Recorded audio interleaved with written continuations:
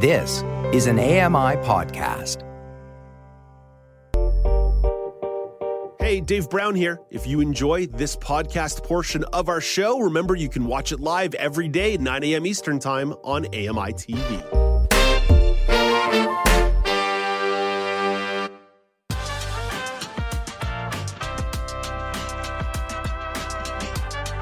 Welcome back to Now with Dave Brown on AMI TV. I'm Alex Smythe in for Dave.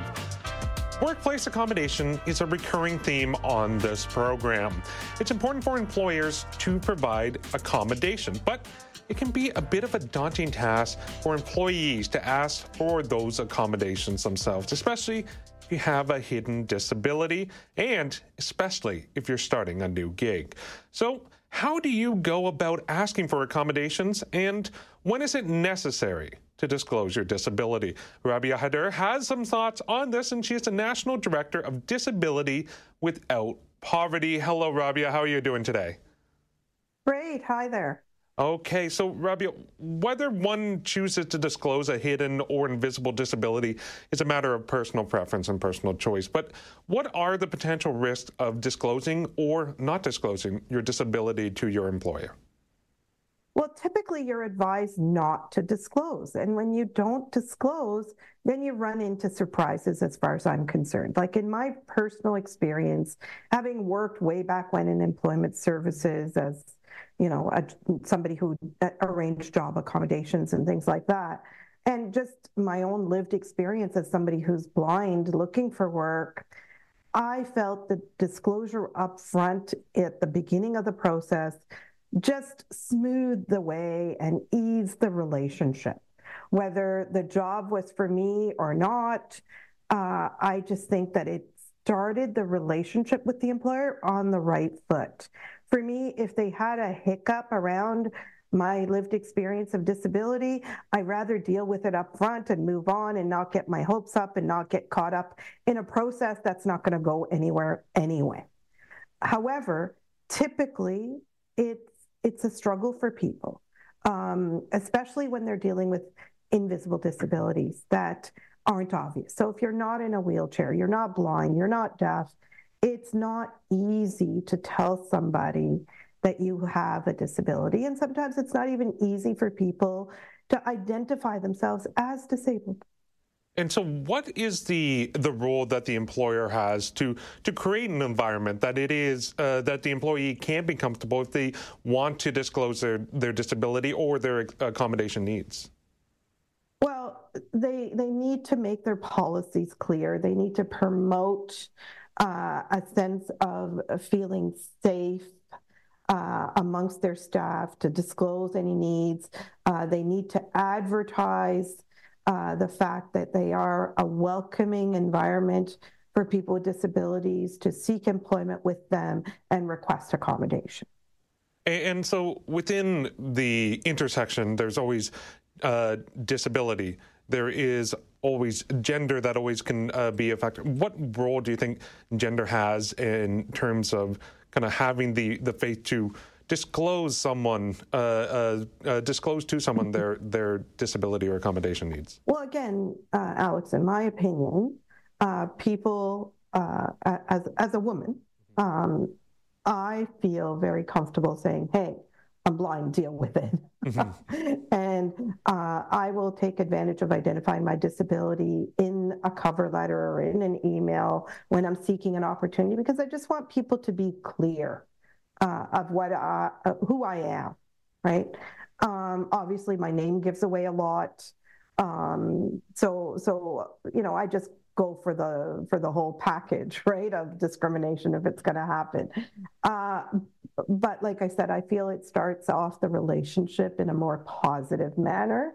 However, what I've also seen around me as somebody who's brought on people in different projects over the years, that people with disabilities, particularly males with disabilities, have difficulty identifying their accommodation needs, have difficulty disclosing their disability, especially when it's invisible. When it's a learning disability, when it's mental health issues, things like that, they're not safe identifying.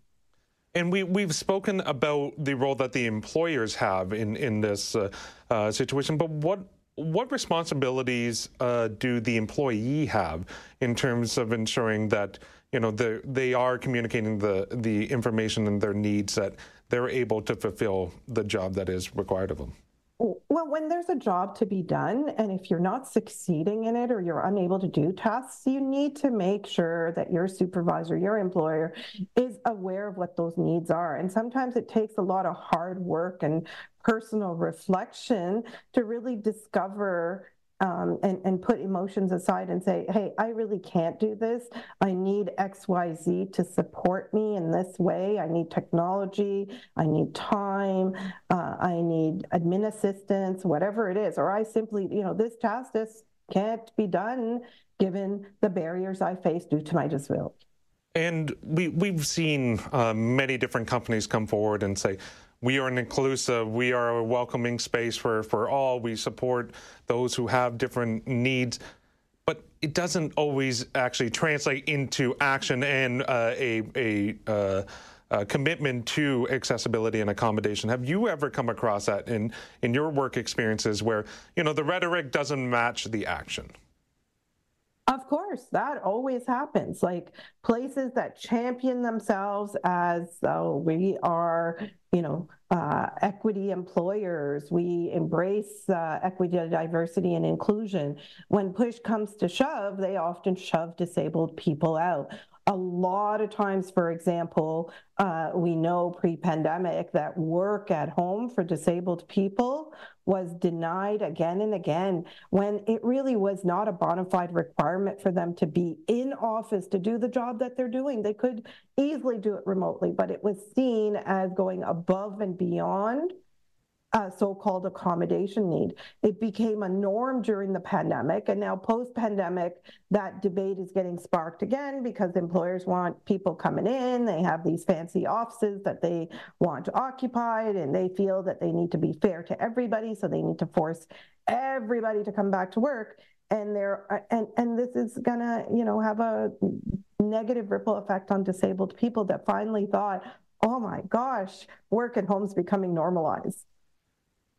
For folks who do have invisible disabilities and are concerned maybe to lose out on a potential job opportunity or potentially their situation with their current job may change, like what advice do you have for them in how to deal with that situation? Know your needs, be confident, put it on the table. I am a person with a disability. I'm blind. I need technology to support me in doing my work on the computer. And here's the technology I use. Here are the programs that can help you as an employer arrange for this technology. Make it simple. Make it simple for them. Give them what your needs are and give them the solution to your needs. Yeah, no, that's very key, because if you don't vocalize it, if you don't share what your needs are, and you're just struggling to get through, whatever the tasks that you may have, and if you don't approach it, then the employer doesn't have a responsibility to address these in terms of an accessibility standpoint, but also may not even be aware that it's a barrier in terms of accessibility that is causing the performance to dip. Yeah, absolutely. Yeah. Rabia, thank you so much for this. I appreciate chatting with you today. Hopefully we can chat more often in the future then. Thank you. Okay, have a good day. That was Rabia Khedr, who is the National Director of Disability Without Poverty, and she is based in Mississauga, Ontario. In 1 minute, Laura Bain will be here with the entertainment report. But first, sleep trackers may be doing more than just monitoring your sleep. It may have a bigger impact as well. And here's Mike Dubusky with Tech Trends. From ABC News Tech Trends, sleep trackers like those found in Apple Watches and Fitbits may actually be affecting the quality of one's sleep. There is a drawback for some, and we sense that this is more common in individuals that really seek perfection in a lot of aspects of their lives. Dr. Rebecca Robbins of Harvard Medical School says the term orthosmia is used to describe when someone puts so much focus on sleep data that it actually makes their sleep worse. Dr. Tom Hildebrand is an an associate professor of psychiatry at the Icahn School of Medicine. He says sleep isn't the only metric that can be troublesome. When you're bombarded with all of this constant information about your heart, your sleep, your weight, your fitness level, all of this stuff, I think a lot of times the trouble comes from we're putting a lot of that expectation for understanding on the individual. So if you are feeling this way, says Robbins, I'd say take a break and try to come back to it when you're ready to engage with it in a healthy way. With Tech Trends, I'm Mike Dubusky, ABC News. Thank you very much, Mike. It's now time for the Entertainment Report with Laura Bain. And Laura, you came across an interesting kind of a program that you really want to highlight and kind of dive a bit deeper, and it has to do with indigenous language in audio. So this is an audio series called Words and Culture, and its funding is thanks to a partnership between SiriusXM and the Community Radio Fund of Canada, and its aim is really to revitalize Indigenous languages across the country. So it features sort of like 5 series, each with 6 episodes. Each series is focused on a different Indigenous language family. So the language families it's going to focus on are Iroquois, Athabascan, Anishinaabe-Moan or Ojibwe, Inuktitut, and Cree. And I do apologize. I did try to get my pronunciation there right, but I may not have gotten it perfect. So I gave the first episode a listen this morning, and it's not like a language lesson, although you can expect to learn some simple phrases and words from the show, but it's more about each episode kind of getting into a discussion about the languages, the importance of the language to the culture, and sort of how the language works in context. For example, perhaps how a particular language, speaks to concepts in nature and what that tells you about that particular culture, or how it works in relation to things to do with food. And the episode that I listened to this morning featured traditional music with singing and percussion. And something that I think is just really cool and important about this project is that the entire team working on it, so producers, hosts, guests, are all 100% people who identify as Indigenous. And as I mentioned, the funding from this is coming from SiriusXM, but it's not something that's behind a paywall. You don't have to have SiriusXM to listen to it. There's lots of different ways. So I listened to it this morning through Apple Podcasts. It's also available just on wordsandculture.ca. And it's also airing on a number of local radio stations across the country. For example, here in Halifax, you can find it on CKDU FM, which is our university radio station. But Alex, how important do you think it is that funders like SiriusXM get behind projects like this that sort of center and serve marginalized communities? Well, I think it's huge. I mean, how many times have we talked, even within the Entertainment Report, Laura, about authentic representation, about platforming voices from a different marginalized group, whether it's, from a racialized group, whether it's an Indigenous group, whether it's a disability group. I think there is space for people to tell their stories in an authentic manner, and I really appreciate it when you have major corporations like SiriusXM, which is a huge, radio, satellite radio platform and brand that can take a step forward, invest in these types of projects that highlight content that you wouldn't normally find on those platforms. I think that's great. And I think it allows people to learn something new, because from what you mentioned already, I'm going to tune in and find out more about this. I'm fascinated by the idea of what this could, what this program is like. I want to learn more. I want to give it a listen. So I'm all for it. But what about you? Yeah, I think it can be very useful when companies like this kind of use their privilege to act as allies and engage in these kind of projects. I think it can be part of decolonization and reconciliation efforts. At the same time, it does make me a little bit nervous. And I think that for me, the key component when you have this kind of funded by like a for-profit company is that creative control has to still rest entirely with the community and with the content creators. And it seems like that's the case with this. So that's a very positive thing. Now, that's great that you're going to check this out. I think that by checking out this audio series, you're not only going to maybe learn some new words and new phrases, but also learn more about Indigenous cultures across the country. And one reason that this is so important is because there's not a lot of resources out there for learning many Indigenous languages.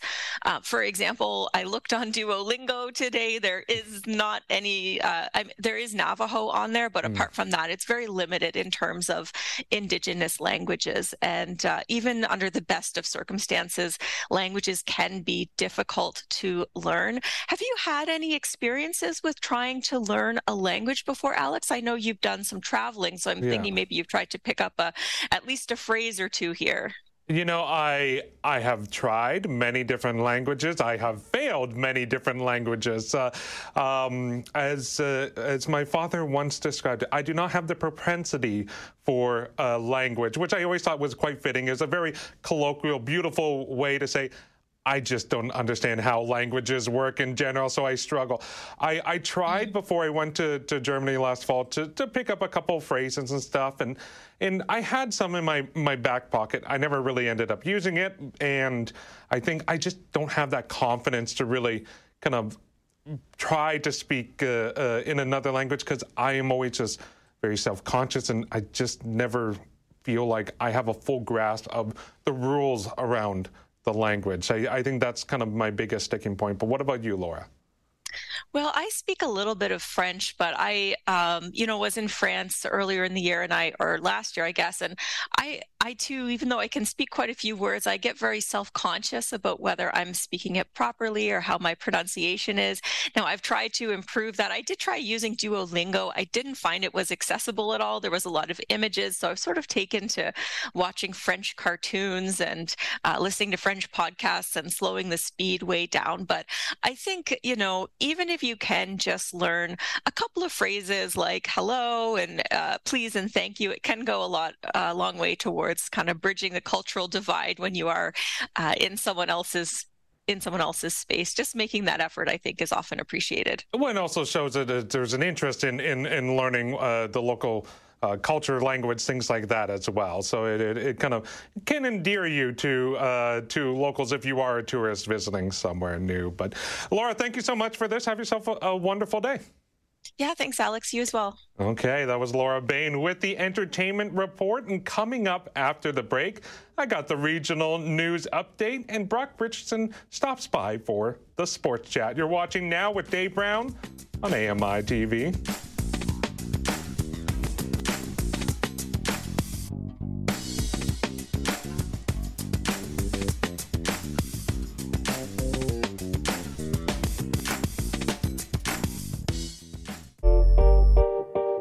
Hey, Dave Brown here. If you enjoy this podcast portion of our show, remember you can watch it live every day at 9 a.m. Eastern Time on AMI TV.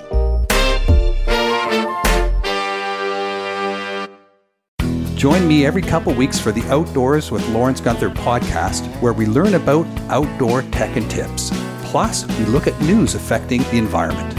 AMI's Outdoors with Lawrence Gunther is available from your favorite podcast provider.